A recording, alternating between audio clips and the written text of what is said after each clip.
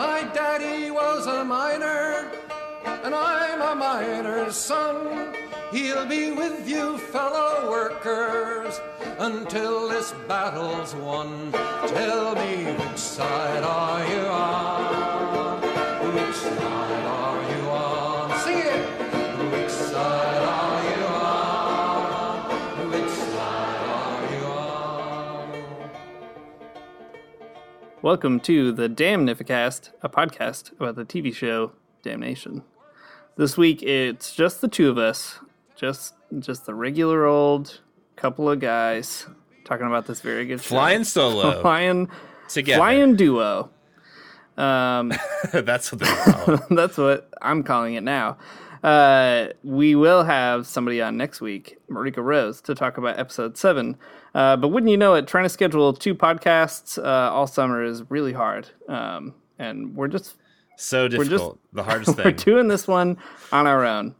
I think it'll be all right. All right. Yeah, we can really indulge all of our dumb jokes and our worst impulses in this one. Our dumb jokes, our worst impulses, our complete lack of expertise. This is just par for the course. We're hitting par, not under, not above. Great. Really important golf metaphor. We're really off to a good start here. All right. Well, as usual, let's just start out with the Wikipedia. I love the effort put into this podcast. The Wikipedia description for this episode. It's not bad. The Wikipedia does it a really good job. does. You know, the USA website does it too well. You can't do it unless you want to teach it to your 8th graders. So you got to use Wikipedia. Here we go. Oh my god. In an extended flashback, we see Seth, Creeley, and Lou in Wyoming a decade earlier. The 3 young men worked as hired guns. I was going to say hired hands, but no, they're hired guns for Seth and Creeley's short-tempered father, Graham Turner, helping him clear the land for an oil company. In Iowa, in the present day, Creeley at gunpoint accuses Seth of being a fraud and framing him for murder.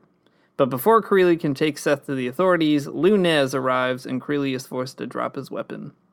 Food distributor Melvin Stubbs announces his candidacy for sheriff. In another flashback, the younger Seth tries to protect the timid Creeley from their father and is beaten for it. Graham takes Creeley to a homestead house for his first kill, telling him he can finally put a notch in his gun. In the present day, Creeley awakes from being knocked out by Seth and Lou. He's been left without his gun or boots. He arrives at the brothel to regroup, telling Bessie that he'll never be free of Eggers Hyde, Ph.D., unless Seth confesses to the murders Creeley was arrested for. Sheriff Berryman arrests Creeley for the body on the Ferris wheel, though Creeley says it was Seth, claiming that there could be more bodies under his church. Sheriff Berryman arrives at the church and finds the bodies Creeley had placed there. Amelia strikes a deal. Since Sheriff Berryman needs the farmers' votes to beat Melvin Stubbs in the election, she bargains for extra time to find the real killer.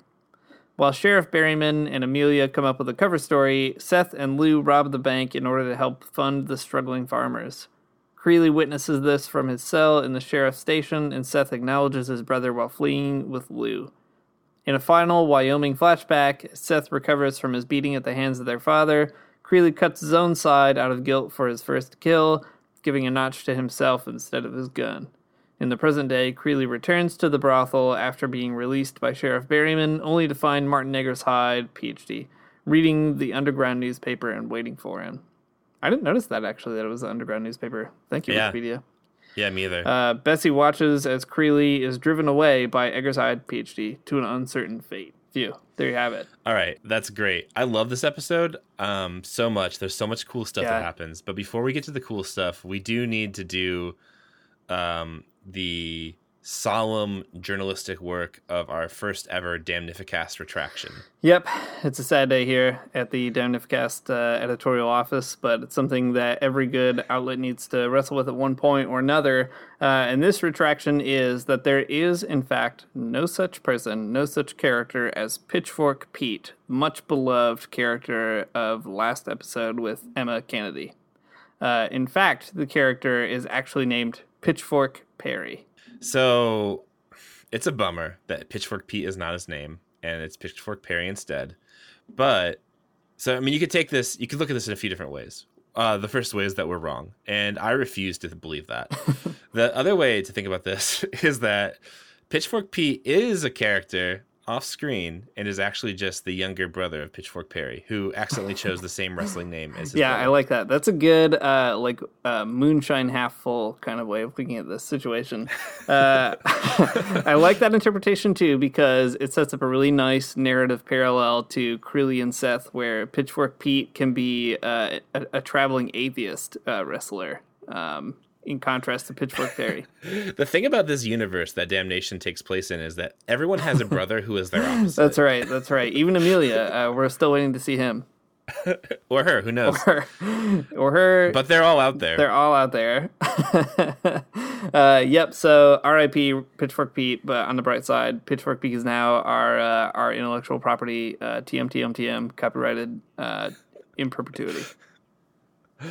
when we get to do the expanded universe of the Damnation in like a comic book someday, it'll be all Pitchfork Pete all the time. Yeah, that's right. In our series of poorly edited novels, Pitchfork Pete will be the star. Can't wait to do that. Cool. Well, now that we have that out of the way, now that we've done what everyone expects of us in our just to do the journalistic integrity kind of thing, we're done with that part now. We can kind of move on. So this episode is absolutely awesome, and I think hits it out of the park in a lot of different ways. There's so much cool stuff going on in this episode. We get the backstory of characters, and that's great. We get, current events happening. We get Amelia being amazing and really working it out with the sheriff. And there's also the best bank robbery I've ever seen in my entire life in this episode. It's so just the best feeling. I get so excited when I watch it. But also, this episode is a giant Creeley sympathy episode. So if you have hated this guy all the way up until now, and even the last one didn't do it for you, this episode is going to make you feel sorry for old Squealy. And in a good way, not in a cheap way, I think. So it's pretty cool. Yeah, I think you're right. I should issue my own personal retraction of being such a lame complainer about the episode last week. I feel like I was too hard on it. I was too impatient. I just wanted to get back to the plot, and I was so unfairly nervous about losing it. And boy, was I wrong. Yeah, glad to be back in the saddle. This is an introduction full of retractions. I love full that. Full of retractions and new cowboy pun. There we go. Well, the episode opens up. Okay, hang on. 2 steps backward, I guess. At the end of the last episode, it ends with Seth on the ground, Creeley pointing his gun at Seth and saying, "I don't want to be held accountable for your sins anymore," or whatever he says. Not that. That would have been that's perfect delivery. I think that's exactly how he said it. Yeah, great. Well, okay, so instead of opening up with the resolution of that scene, we get a cool flashback, and that is what we've all been waiting for. Why are these guys mad at each other? What happened in their childhood? You've been asking this entire time, and now you get to know a little bit more about the Seth, Creeley, and Lou backstory, and it's fantastic. So, Dean, do you want to talk through a little bit of that? Let's do it. So instead of breaking up the flashback throughout the episode, it's probably better to just talk about it as like one big chunk. So let's do it. I'll hit the high points, and we can break it down. So, all right. In the beginning, we see all 3 of them, Seth, Creeley, and Lou, hanging around in Wyoming as young adults. They get sent by their shitty dad, Graham, to go to this like small farming operation and evict, by which they mean kill a bunch of people to make way for an oil company that I guess like Graham is trying to, clear the land for. So the flashbacks are scattered throughout, but in them, Creeley transforms from a softie into a murderer. So in the very beginning, he's essentially Creeley is trying to negotiate, especially with Seth, not to kill this guy because he sees that this guy who's homesteading the land has like a family, and he sort of feels moved not to do it, so he spares his life. And when Seth and Creeley get back, it turns out that Seth tries to cover for Creeley in this kind of like unexpected act of mercy, and Graham's not buying it, so he beats Seth, knocks him out, And then he brings Creeley back to the homestead to have a shootout with the people there and finally kill the guy that Creeley spared earlier in the day, which is like a pretty brutal moment, which Creeley does. And his dad, or Graham, I guess, more appropriately, gives him a knife. And it's kind of this like weird, bizarre, perverse coming of age situation. And Creeley uses that knife to mark not his gun, but his side, to remember his first victim. And the flashback scenes kind of all end with Creeley doing that, marking that side while sitting on a bed, watching over his unconscious brother, Seth, who, is unconscious because he covered for Creeley earlier. That's it. Yeah, it's a really illuminating flashback, I think, that tells us a lot more about who Creeley is, who Seth is, but also that just like that they are working for their shitty dad, who is awful and terrible, to clear the land for like an oil company is also really interesting to me too. Mm-hmm. Just kind of as a sort of like meta moment in the story. When we talked to Tony a few, I don't know, months ago now, he said that, that if there's a season 2, he wanted to talk about how this is all connected to the military industrial complex and that kind of thing.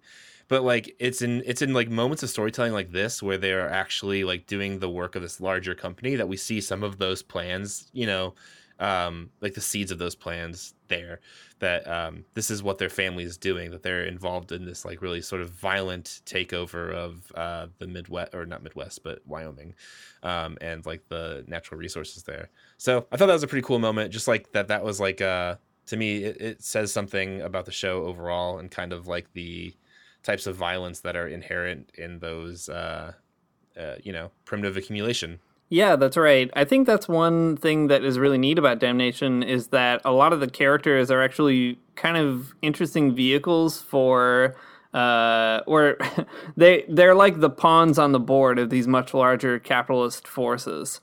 And their lives get like battered around by all these, financiers and bankers and people who are kind of pulling the strings from somewhere else. I think that is very neat. It's a good way of talking about the material consequences of ideology, but it also brings out how those get reproduced by the way that people just think of themselves in the world. Like, there's that scene where, Graham and Creeley are standing over the guy who's pleading for his life, this homesteader, and Graham tries to moralize the situation, I guess, to make Creeley feel better about it, by saying, this guy just like wants the space for just him and his family, but this oil company that is going to take this land is going to provide, jobs for like 100 people. So isn't he just being selfish, And I think that is where Damnation really shines, is connecting like the personal with the meta-political. Yeah, that's true. And even before that happens, when they're kind of sitting at the table before Graham knocks just the stuff out of Seth, he says, like, I'm doing this so you guys have like a better life, that kind of spiel, mm-hmm. right? And it's interesting how doing this type of work for an oil company is moralized in the sense that he does the end, but also like personalized and familialized, or whatever, in the sense at the beginning, where it's like, Graham's not doing this because he's a bad person or whatever. Graham's doing it for a lot of reasons, so his family can have a better life, but also there's like these like larger ideas at work too. But I mean, in the end though, I mean, he's doing the work of primitive accumulation, right? He's getting the oil company the land, when by some pretty bad means. Yeah. I don't know. It's pretty cool. It's an interesting point. Not many shows will tell you about primitive accumulation, but this one will. Yeah, I think Graham is actually kind of an interesting character to talk more about, because he's so, not super developed. He's just a foil for many other things. But I think it's fair to say that he is a bad person. He's super abusive in a sadistic way. Mm-hmm. But that sadistic sense of violence gets mediated through both Creeley and Seth in different ways too, it seems. Like, there are scenes just thinking back earlier in the season now where you can almost see Seth channeling, that sadism from Graham, and the same with Creeley. That's really interesting how they sort of negotiate that like toxicity. Yeah, and they've both tried to repurpose it for some reason, but it the repurposing never really kind of comes without accident or without a huge cost to them. Right. Yeah, man. It's good storytelling. All right, so the main purpose of this flashback, like we said, is to establish Creeley as a guy who, you know, once was soft, and even had like quite a conscience, right? Was extremely merciful and wanted to live in a more merciful world, etc. And now he's a killer. That's his first, you know, slash, his first scar on his body. And here we are later. Maybe we should talk about the scar in his body for a minute, though. Yeah, exactly. Let's. Because it is like, there's a lot of things that we could say about it, I guess. But the thing that comes to my mind immediately is that, you know, like it's the notch on the gun is like the signification of like that's one person that you've taken their life. That's like, you know, it's a type of like phrase or imagery that like we get, but that he puts it on his body is like really interesting to me. It expresses like, I mean, it expresses a type of taking it seriously that a notch on the gun doesn't, right? That he kills somebody, so he's going to make himself bleed. It's a type of bodily memory that like, you know, he killed this person and now he can't forget it because it's like literally scarred upon his flesh. It also makes me think too of like the other ways that the show talks about bodies though, and like the body of God and like how the workers are that, but Creeley's body isn't like that type of body. It's a different one, something that's scarred and striated by a whole different type of logic and a whole different type of doing things. And man, is it an interesting thing to have written into the story.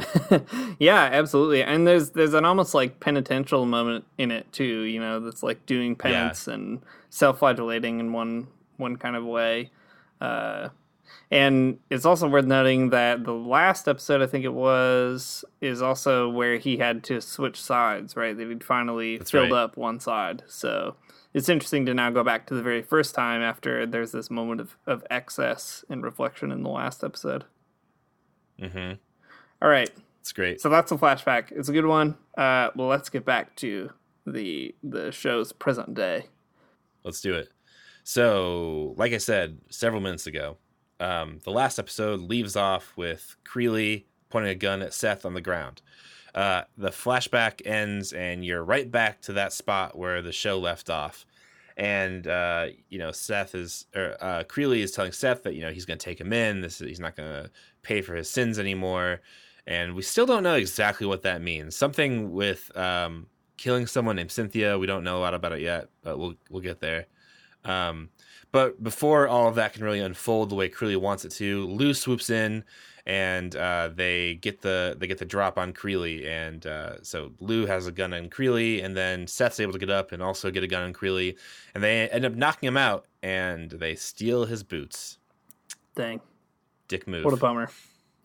Yeah, insult to injury. Yeah, there's this part. This is completely a completely stupid aside, but there's this part later where Creeley does make it back to the brothel, and Bessie's like, "Where are your boots?" Yeah. And he's like, "I'm not gonna tell you." But it's just in that moment, I just realized, like, oh no, it's the 1930s, and he doesn't have a second pair of shoes like I do. Right. That's a bummer. That is how you get tetanus. Yeah, exactly. Yikes. We don't have to necessarily move through the episode in chronological order, but there are a ton of scenes that I want to talk about. One kind of meta theme, though, before we get to that, I think that really stood out for me is the amount of people that just have no idea what's going on. Like, not only just the townspeople who have no idea what's going on, but just in general, you know, like the show this episode opens with Creeley and Seth and Lou, you know, these intimate characters who are like familiar with all the moving parts in the conflict. But pretty soon after that, like we get a couple scenes with Calvin Rumpel, and then later with Sheriff Berryman that show that these two characters basically like still don't have any idea what's really at stake. Like Calvin Rumpel, he, you know, is he's all he wants to do is leave town. but he can't for a number of reasons, and he's like kind of beholden to these financial forces that are beyond his understanding. He doesn't really know why. Like, he's just like a weird soft banker who would prefer not to be in this situation in the first place. Sheriff Berryman, same thing. Like, he thinks he's in the know because he's got like a speakeasy or whatever, but actually he too doesn't really know these financial forces behind, Rumple and the Strikebreaker and everything else. And I think that sense of like chaos, or that sense of unknowing, is also like a really neat piece of this whole story that kind of just never dawned on me till now, really. Yeah, I know. I think it's great. Just that, sometimes in TV shows, things will happen where like, an important event will happen and one character knows about it. And then all of a sudden everyone knows about it and we don't know exactly how, like as the propeller turns, everyone now knows about whatever thing has happened. But in this one, it's not the case. And like part of the drama of the story is just Sheriff Berryman being wrong about stuff. And that's funny. And Calvin Rumple not knowing even who he's working for. Right. How wild is that? Yeah, that scene is so interesting to me. So it's like Sheriff Berryman and Calvin Rumple are having like this like sit down talk in Berryman's speakeasy, and they just caught Calvin Rumple because he was trying to skip town, and they're having this conversation about like, Calvin Rumple, do you even know who you're working for? Yeah. He's like, no. And then Berryman is like, well, that strikebreaker that you hired, like he works for this other family called the Duvals, and apparently that makes Calvin Rumple very scared. We don't know exactly why yet, but the Duvals are apparently some type of rich aristocratic sort of family. And Calvin Rumple does say a great line. He says, yeah, I shouldn't be trying to skip town, I should be trying to sprint from town. And it's great. It makes me it's such a good moment though, because Calvin Rumple is like, easily just super hateable, right? There's nothing redeeming about him. He's just a twerp. But in this moment, it's like you see that he's really just like caught in the middle of something that he does not get. And it's like, oh no, Calvin, please get out. They're going, you're going to get killed somehow. Please, Calvin, go. Yeah, he's you can't handle this life. The sad Conan O'Brien definitely is confirmed here. I love that scene too, because like Sheriff Berryman is talking to Calvin Rumple as though, Rumple's a complete idiot. But like Berryman had no idea about this like 3 days earlier and would never have known unless Bessie told him specifically. So I like that. And he also still thinks that this is all like some kind of conspiracy against him. Right. That's right. Like that's why he cares. Yeah, exactly. It's wild. Yep. Cool. Well, another place the show kind of picks up from the last pretty quickly is we get a quick right after the stuff with Creeley and Lou and Seth kind of escaping Creeley.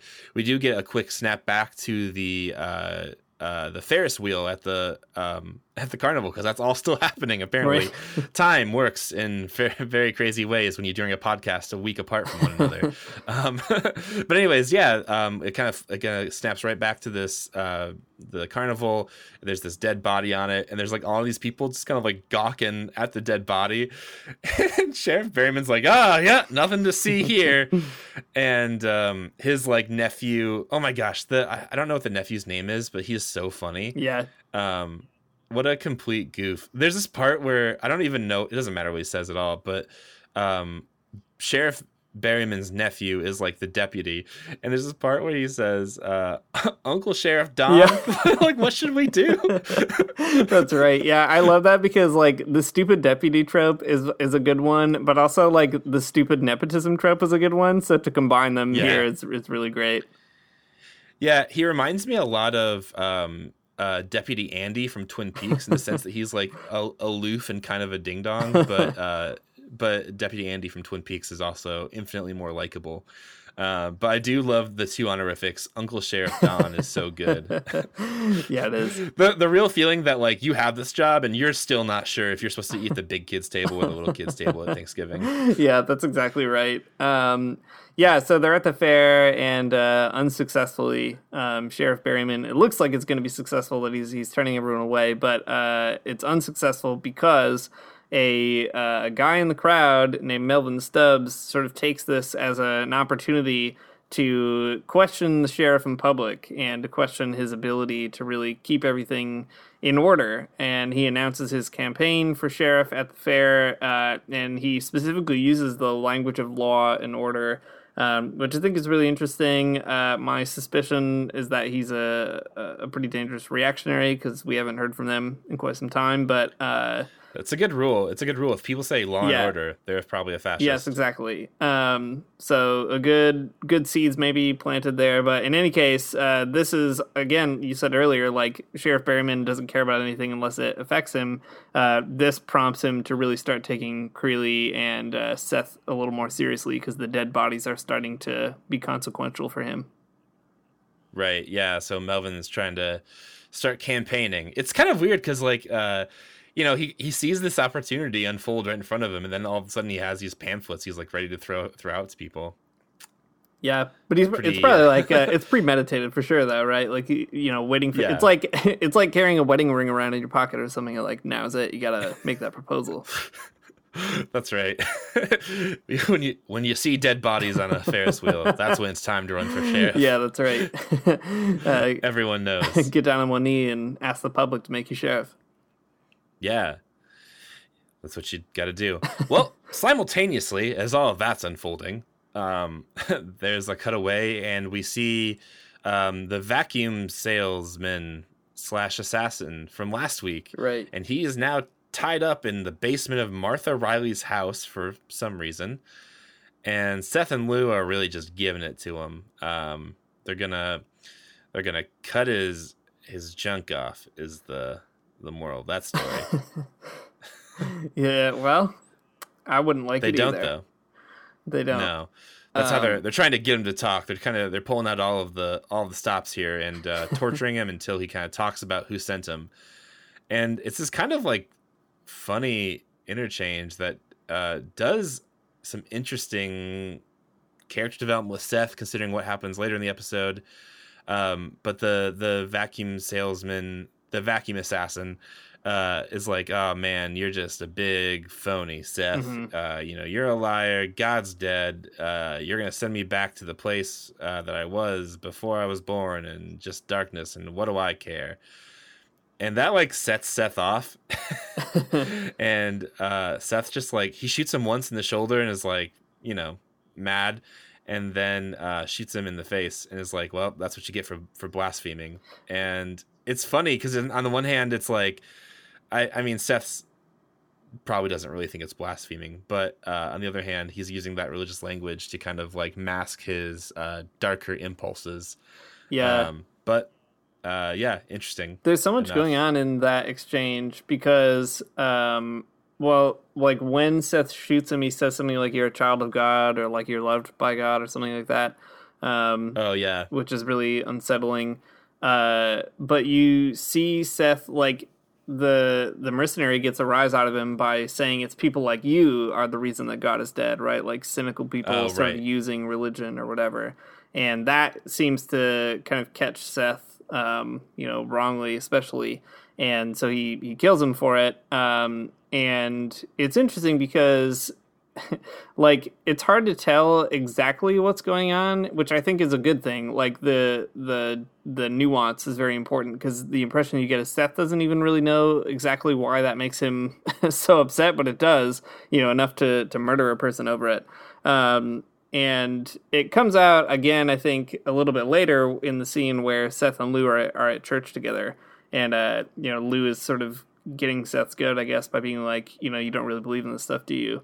And Seth actually starts like encouraging him to give it another thought. Like he's kind of evangelizing to Lou in a really interesting way. And I love that like Seth, earlier in the show, he's accused of being a cynic, and now he's actually living into this pastoral role, even literally by trying to help Lou reconcile with his troubled past. Yeah, totally. The quote from Seth is pretty telling, actually. The quote here is from Seth to Lou. He says, this whole preacher act started out as a trick to get people to listen to our message, but maybe there's something to it. Sin, redemption, atonement. And it's like he's having this kind of profound realization and like, listen, this whole thing is not as big of a joke as you think it is. But Lou does just laugh at him in his face. Yeah.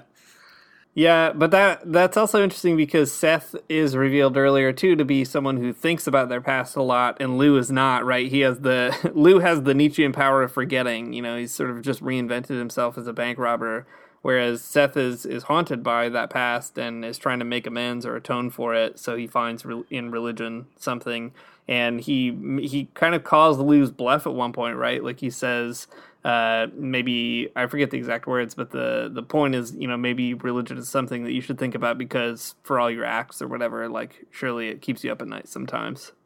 Yeah, right. Well, after that quick interchange, we do finally hear from the farm workers union again. They are outside the church, and a big, eruption kind of happens, and the conversation between Lou and Seth is all cut short. And the farm workers are telling them that something has happened, probably related to Kelvin Rumpel leaving town. But the bank has now decided that they're going to foreclose on all of their properties unless they can pay. So, a few weeks ago we had the penny auction and they saved Martha Riley's farm. But now it doesn't seem like there's going to be any way kind of out of this. All of these farmers are going to have their farms taken from them by the bank, kind of getting Martin Eggersheide, his whole thing done.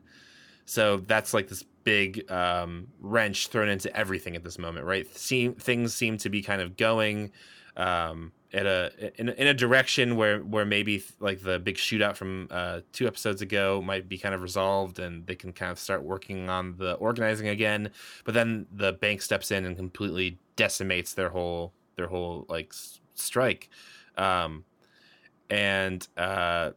But then, yet again, another pin is kind of put in that conversation when Sheriff Berryman shows up at the church. We did kind of neglect to talk about it specifically, but earlier in the episode, Creeley gets arrested by Berryman, and he's like in jail. And to get out of jail, Creeley tells Berryman that there might be some more bodies from Seth over at that church. But as it turns out, as you know from the Wikipedia read through, the bodies were placed there by Creeley himself. So the sheriff shows up at the church. That was a long explanation. I'm so sorry. The sheriff shows up at the church, and they find some more dead bodies underneath the floorboards, just where Creeley put them. Amelia and Seth are both kind of stunned that they're there. Like, they're not exactly sure what to make of it, but they do say that, they're framed. And it seems like Berryman is at least a little bit sympathetic to that, for one reason or the other. But they make this kind of weird deal where they tell Berryman that they'll find the real killer if they just give them, a few hours or whatever. Yeah, some time. And that persuades Sheriff Berryman to go along with it for whatever reason. So Amelia, Seth, and Lou all go back to their house and start planning what they're going to do next. Yeah, I actually really like that exchange with Berryman and Seth and Amelia because it shows that like Berryman is a guy who likes to make deals, right? He's always waiting on the next offer or something. And as dumb as Berryman is in some respects, he's also brilliant in others. He's calculated and strategic, and he has that kind of flexible morality that allows him to sort of do his best to like see the delicate ecosystem that he lives in. And that comes back later in the show in this episode too. But I just think it's like a neat thing. It's like, yes, for whatever reason, but the reason is kind of like Berryman is willing to wait and find out what they've got. Yeah, because again, he's really worried about being reelected, and that's it. Right. So, right, if this can like work out in some way that benefits him, he'll kind of take it, and that's very interesting. Yeah. Well, before we get to that solution, one just minor note that I feel like we need to talk about because you brought up Creeley in jail is that Sam Riley Jr. apparently lives in the sheriff's office now. Just anytime they go to the sheriff's office, they have to like call up the guy who plays Sam Riley Jr. and they're like, "Hey, sorry, man, like drop whatever you're doing. Like we got to get you in here for a minute. Somebody's got to be upset about being in jail." Yeah, because they still think that he killed someone several episodes ago. Yeah. I honestly can't remember who it is now, but it's a farmer, I think. Right. That's right. It was another farmer. And Creeley killed him and like framed Sam Riley Jr. for it. Yeah. Poor Sam Riley Jr. He just gets the short end of that stick. He's just in jail forever, apparently. Just hanging out there at all times. Like, I don't know what the timeline of the show is, but it's not like 2 days. Right. Yeah, I don't know. That's where he is, though, in jail. So anyway, all right, yeah. They've got this big problem. The bank is foreclosing, and they also got to get the sheriff off their back. And they come up with a brilliant idea to rob a bank and get just enough money to get them through the winter. That's because Lou is, in his other life that we don't know about until right now, is a bank robber. And I love it. It's really good. One thing that I'm confused about in this plan, but maybe it'll work out soon, is like, okay, they rob the bank, and then all of a sudden the farmers have all the money from the bank that they have to pay to the bank for their foreclosed homes. So I don't know. Suspicious. Yeah, there's something fishy there. The other thing, though, well, I mean, we'll get to it maybe more in a minute, but when they do rob the bank, they don't just steal money; they also steal like a bunch of paperwork about who owns what land. So there's some other relevant stuff going on there too. Yeah. Well, the whole this whole scene's very interesting. So they have this problem. How are we going to figure out how to get money so these people's farms aren't foreclosed upon? And like when it gets into this situation, and they know that also they have to figure out they have to figure out who else might have killed these people, these people from Chicago. Lou is like, well, it's been really great staying with you guys. Thanks for letting me take the bath in your house. I really loved it, but I am gonna leave now. Yeah. And like Amelia's like, oh, why now? And as it turns out, since the sheriff is coming here, that means that no one's going to be in the sheriff office, and that he can go rob the bank and have a easy bank robbing time. And as he says that, you see like the light bulb just light up above Amelia's head, and all of a sudden she's like, oh wait, that's awesome. Wait. Seth, are you also a bank robber? And Seth's like, nope. Yeah, I love that. But then she's like, well, could you be though? And then she hatches this whole plan where it's like, well, you guys are gonna go rob the bank, and we're gonna use the money to pay off the banks, which is a great cycle. I love this. This is how everyone should pay their debt off. Not really, but it's not the worst. At first, Lou is like, but I want the money. But they quickly talk him in to the farmers needing the money and that being sort of primary. And Lou seems to me like the kind of bank robber with like a heart of gold, right? Yeah, he's definitely gonna rob that bank, but he's gonna Robin Hood this one, and I like that about him. He's amazing. Yeah, they do a little bit more evangelism to him though, right? Not this time, not about religion. This time about the rich. He's like, doesn't it eat away at you? And apparently it does. Yeah, that's right. Yeah. If the Bible doesn't get you, the class struggle will. Yeah, it's good. The whole bank robbery scene is so fun. Everything about it is really fun. You get the impression that everybody who wrote the scene was having a good time, but also everybody acting it knew that this was very cool. So that's neat. I love that Lou also picks a woman in the bank to just be his bank robber girlfriend for a minute. Yeah, that's so really good. fun. Yeah. Everything about it is just really great. Yeah, before we get on to the other stuff I really like about this, I do want to note that Seth does wear his bad guy, tough hombre sort of denim jacket again this time. That's right. The same one he used to kidnap Calvin Rumpel in an episode ago. And if I could go back in time to this 1930s fictional universe, I want to tell Seth, please be careful. You can be identified so easily in this jacket. Not a lot of denim jackets around. Right. And in fact, he is kind of identified. The other, I can't remember his name. Shoot. The other Riley. Though. Yeah. The drunk Riley. The drunk Riley. I must really be shit-faced is what he thinks. Yeah, exactly, He sees his pastor robbing the bank, which I love. This is so good. Yeah, I also love that.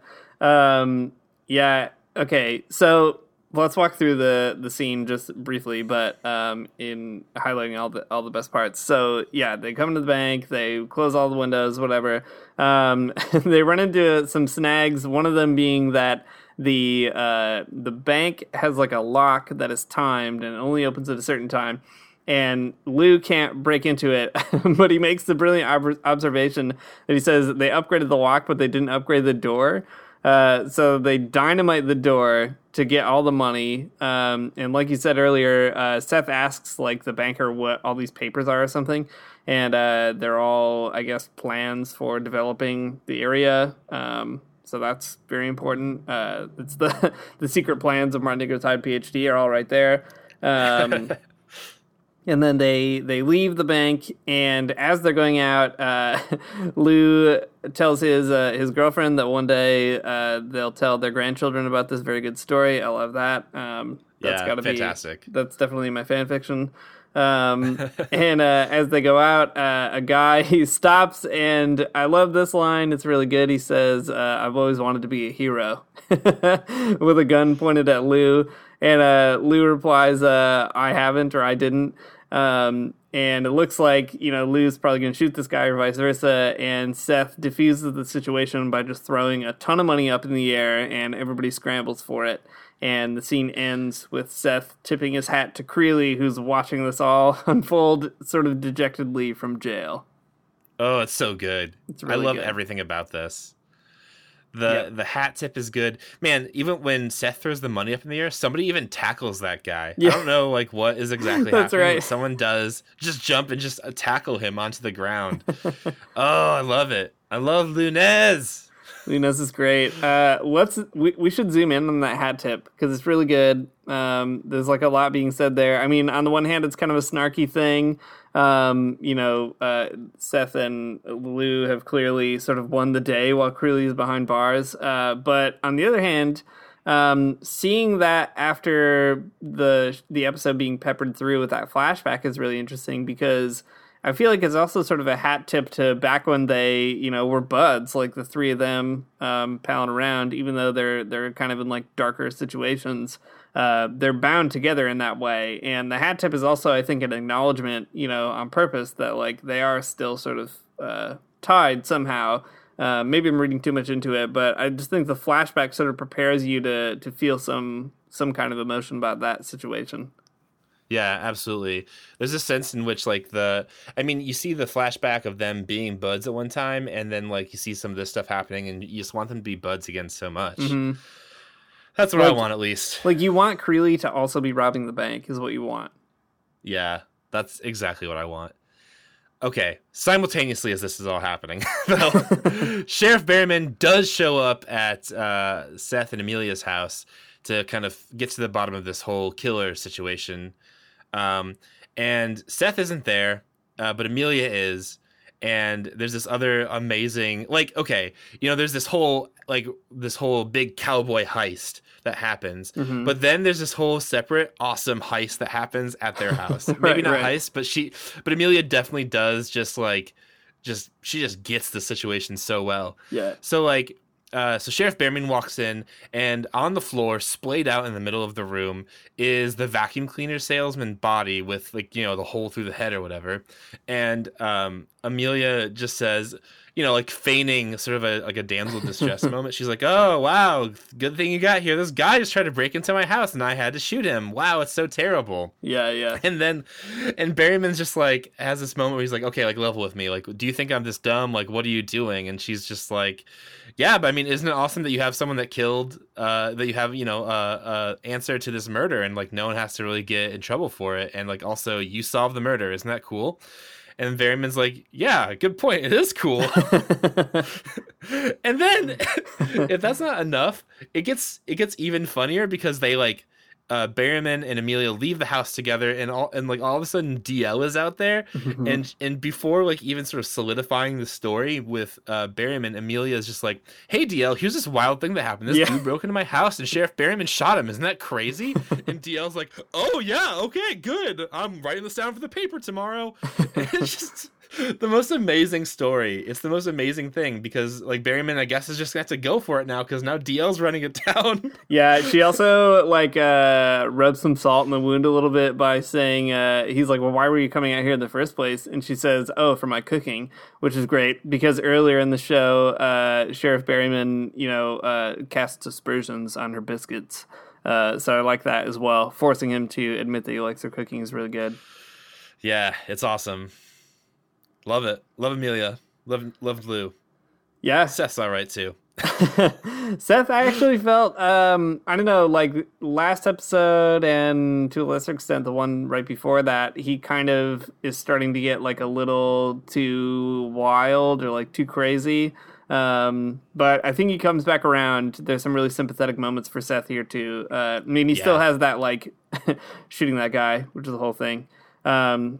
To be fair, that guy was also shooting at him. But that's true. I think seeing him stand up for Creeley is cool, and also the moment in the church where he's kind of like, maybe I really do believe in this is really sympathetic. And then, of course, he also is a bank robber, and that's great.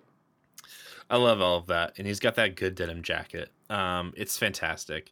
Yeah, so then the episode kind of rounds out with Creeley getting out of jail. He made a deal with the sheriff. It's a whole thing. We didn't really talk about it. We don't have time to either, but that's okay. And he goes back to the brothel, and he's, bootless, and it's a bummer. But Martin Eggers Hyde is there waiting for him, apparently reading the underground newspaper. And then the episode just kind of ends, and it's Creeley leaving with boots in hand with Martin Eggers Hyde out into his car, and Bessie kind of like sees him leaving, and Creeley makes eyes at her just like, "Yeah, I'm in the shit now." Yeah. And that's it. That's how it ends. And I guess we'll have to see what happens next. Yeah. Dean, what do you think will happen next? As a person who doesn't know, what do you see going on here? Because we're at episode 6. We've got a few more episodes left. Where do you see this all going?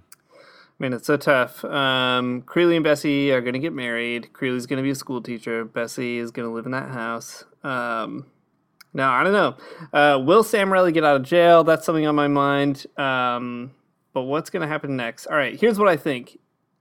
I think that we have 3 episodes left. By the end... There are 4, right? Because there's 10. Right, 7, 8, 9, 10. That's right. Okay. By the end, I think D.L. Sullivan's going to die. That's a prediction I'm making. Really? I just feel it. I don't know. Maybe not, but it's something I feel in my bones. I think that Melvin Stubbs is part of the Black Legion. I think that. He's got that Law and Order stuff. I think that, let's see. I think Creeley's going to flip. I think he's going to find a way to flip on Martin Eggers Hyde. That might be wishful thinking, but I think it's true. And I think Sheriff Berryman is also going to end up on the right side of the conflict, just because he's a complicated but somewhat lovable character. Those are my main predictions right now. Yeah, well, those are predictions for sure.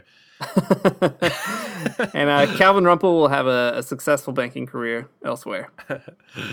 Yeah, well, we can only hope so. I do not. I hope that he loses all of his fortunes. That'd be fine too. He did pee himself, so that's right. So in a way, he's lost a few. That's right. Okay, cool. Well, that's everything that happens. Those are Dean's predictions. We'll revisit those maybe next week. Yeah, cool. So we're gonna do episode 7 here pretty quick, and we'll have Marika Rose from. If you don't know who she is, she's a really great theologian and been in the Magnificast a bunch of times. But she'll be on to talk to us about the show. And that'd be pretty cool too. So stay tuned, and we're gonna finish out the season of Damnation if it kills us. It might. It might kill us. All right. See you next week.